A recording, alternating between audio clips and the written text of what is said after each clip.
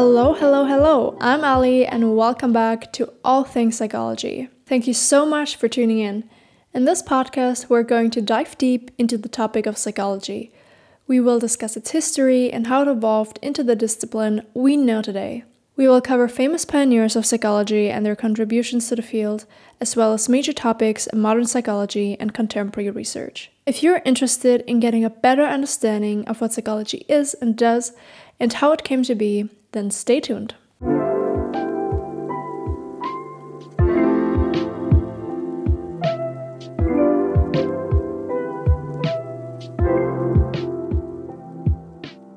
So first I wanted to explain to you why we're now starting with the psychological research series instead of continuing with the history of psychology like I announced in the first episode.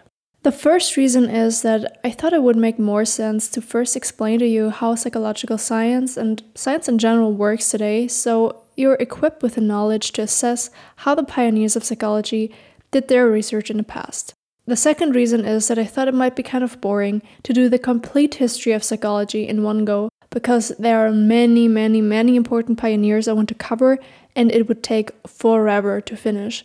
And this brings me to my third reason. I need a break from history stuff. It's extremely time-consuming to research all of those details, whereas science and research is an area where I feel competent in to explain it to you without doing much research myself. So I hope you're interested in psychological science because that's what our mini-series is all about, and it will probably take a couple weeks to really get into it. In the first episode of the psychological research series, we will dive into the question of how does science work?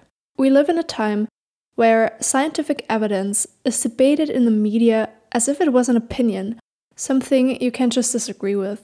I believe this partly is the case because I think a lot of people don't really know what it means to conduct science, and in their mind, science is some boring discipline in which only boring people in white coats are interested in. And of course, this is not the case at all. Science is what moves our world forward.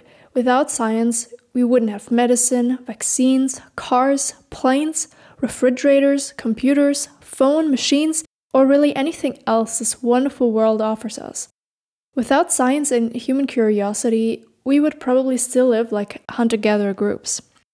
The way I see it, science and human society are interconnected. The one cannot live without the other. And the people conducting science, those crazy scientists that dedicate their life to observation and experiment, are the ones who shape our world. So, to make science and the scientific method more feasible for the average person, to demystify what it means to do science, and to make very clear that science is not an opinion, I dedicate this episode to it. So, let's get right into it.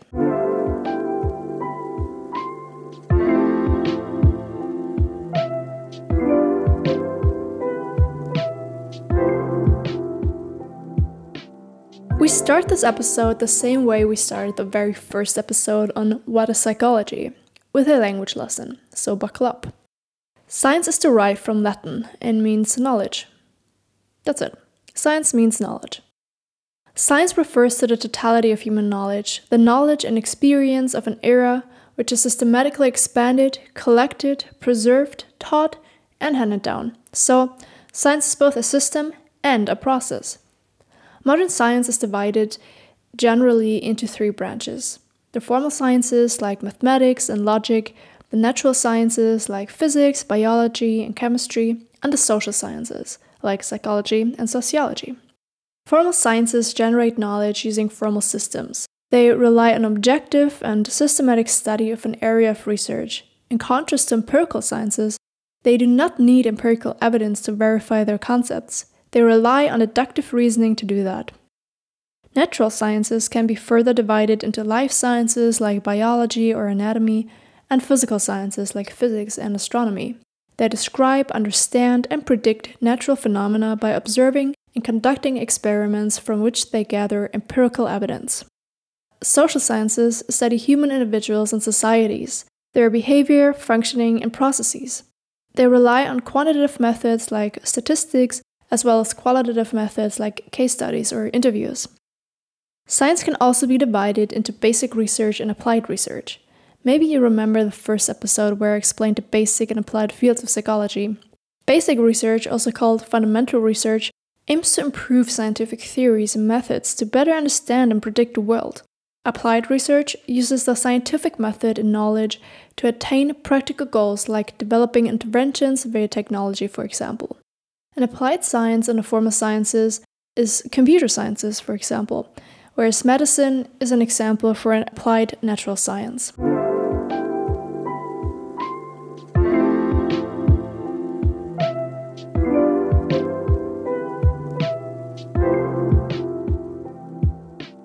Now that we've established what the different branches of science are, let's take a closer look at how science in any field is conducted. This happens via the scientific method, which follows a clear path by which events are objectively explained in a reproducible way. It is an iterative, cyclical process where information is continually revised. First, you have a research question. A research question can result from either previous research, or from a new discovery, or from everyday life. The research question is formulated as specific as possible and always has a method in mind to test it. The method can be freely chosen but must be adequate to test a research question. Next, researchers gather available information on the topic they like to investigate. This means they look for previously published research articles to get a better understanding of their topic. In the next step, they form a hypothesis. A hypothesis is an assumption or an explanation of a phenomenon. It is formulated as a prediction concerning the outcome of an experiment or observation. The hypothesis is then tested by means of an experiment. How experiments are set up and conducted varies greatly between and also within different scientific disciplines. In another episode, we will look at different experimental setups more closely. The data that is collected during the experiment is analyzed in the next step. The data analysis either accepts or rejects the hypothesis. If the experimental outcome is in line with the prediction of the hypothesis, it means that the hypothesis is accepted. If the experimental outcome contradicts the prediction of the hypothesis is rejected. One important word of warning here. Accepting a hypothesis as true does by no means indicate that the same hypothesis is the truth. It just means that under the circumstances of this particular observation or experiment, the hypothesis holds up. It can be rejected at a later point in time through different methods. After it is established whether the hypothesis is accepted or rejected in the face of the collected data, the data is then interpreted and conclusions are drawn from them.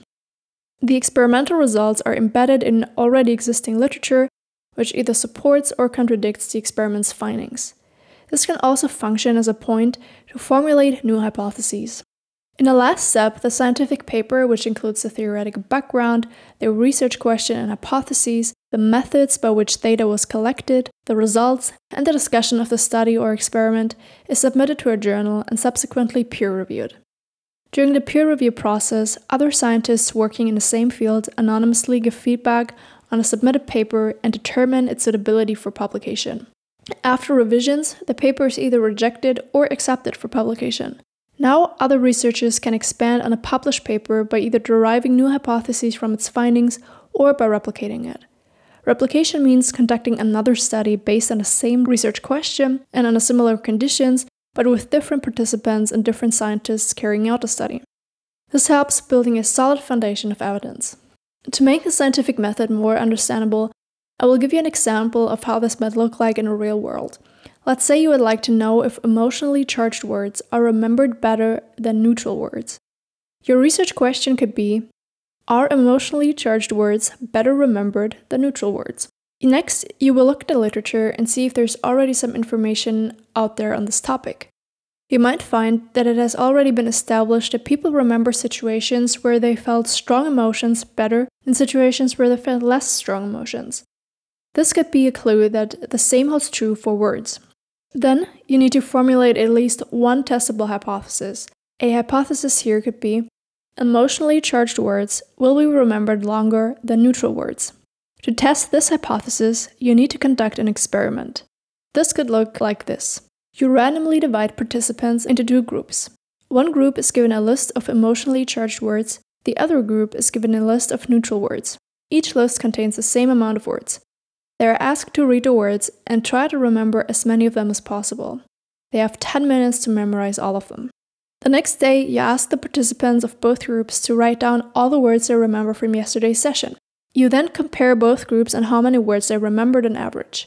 You will either find that the group that was given the emotionally charged words remembered more than the other groups, which would support your hypothesis, or you will find the opposite, which would contradict your hypothesis. Let's say your results support the hypothesis. Emotionally charged words are indeed better remembered than neutral words. You then need to come up with explanations as to why this might be the case. Here, you refer to the literature you read when researching your topic. You read everything done in a research paper, submit it to a journal, and hope to get published. In a later episode, I will explain in detail how our research paper is structured and what is contained in it. This just served as an illustration as to how the scientific method and research process might work in this particular case. So let's come to falsifiability. Falsifiability is one of the most important concepts in science and was developed by the Austrian scientist Karl Popper. It means that a theory or hypothesis can be contradicted by logic or an empirical test. It separates science from pseudoscience. Falsifiability is opposed to verifiability, which is intuitively similar to the concept of falsifiability, but in reality it is not at all. And I tell you why. If you want to verify the claim, all insects have 6 legs, it would require you to observe all the insects that are currently alive, which is just impossible.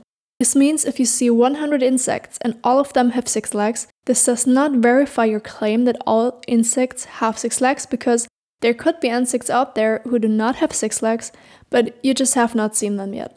It is, however, possible to falsify that claim by only observing one insect that has more or less than 6 legs. This is possible and reasonable to do.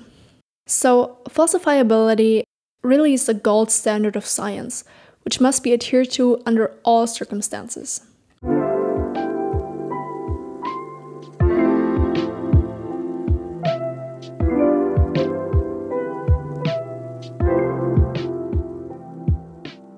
Science revolves around observation and experiment. Scientific observation is the process by which scientists closely examine phenomena of their interest. In the old days, scientists did this only equipped with their senses and simple instruments. Today, we are assisted by sophisticated technologies like microscopes, telescope, particle accelerators, gene sequencers, you name it. The observations gained from these instruments and technologies need to be meticulously recorded so they can be compared with past and future observations in order to draw knowledge from them. Astronomy, subatomic physics, and genetics are some disciplines which rely on observation. Then there are experiments. An experiment can be seen as an extension of observation, and it tests hypotheses. It is a planned and systematic observation in which the effects of one variable on another is carefully studied. Deliberate changes are made to these variables to see what effects those changes have. This ensures that the results obtained from the experiment result from the changes made by the experimenters and not by other outside sources. How experiments are conducted, also known as the methods, as well as the results, must again be recorded, so they are transparent and can be reproduced by other scientists. The more knowledge is gained through experiments, the more the relationships between different variables become clearer, and predictions can be made with greater accuracy. Physics, chemistry, and psychology are disciplines that rely on experiments.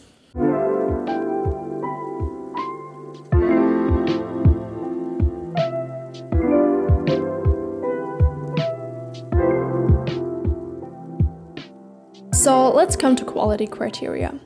Quality criteria are very important in science. They are a set of characteristics used to assess the quality of measurement instruments and survey procedures, their design and application.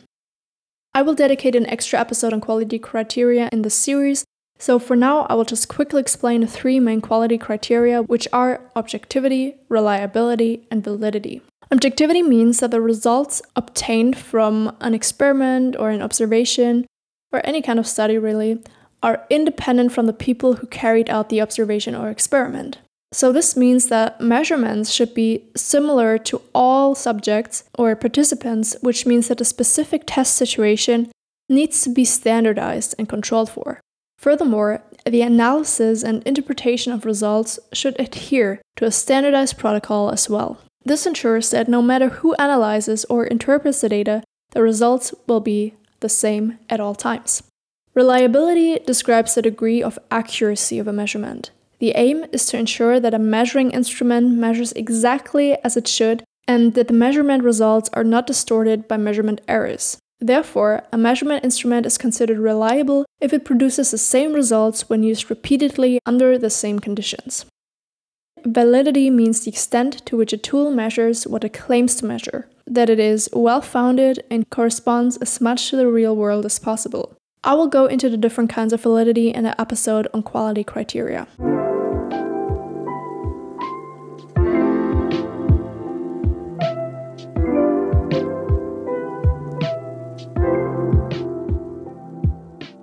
So the question you now might be asking yourself is, after we carefully plan and conduct a study and closely adhere to the quality criteria of science, can science at some point arrive at the ultimate truth? The short answer, unfortunately, is no. Science is never able to grasp the whole truth, but it nonetheless strives for it. The universe and the world we live in is complicated and complex, and we as humans possess a limited capability to capture all there is to know. With science, we can come close, however. Science strives to objectively conduct observations and experiments stripped from any subjectivity, morals, and worldviews. Every observation, every study adds to an existing body of knowledge, bringing us closer to the truth, whatever that may be.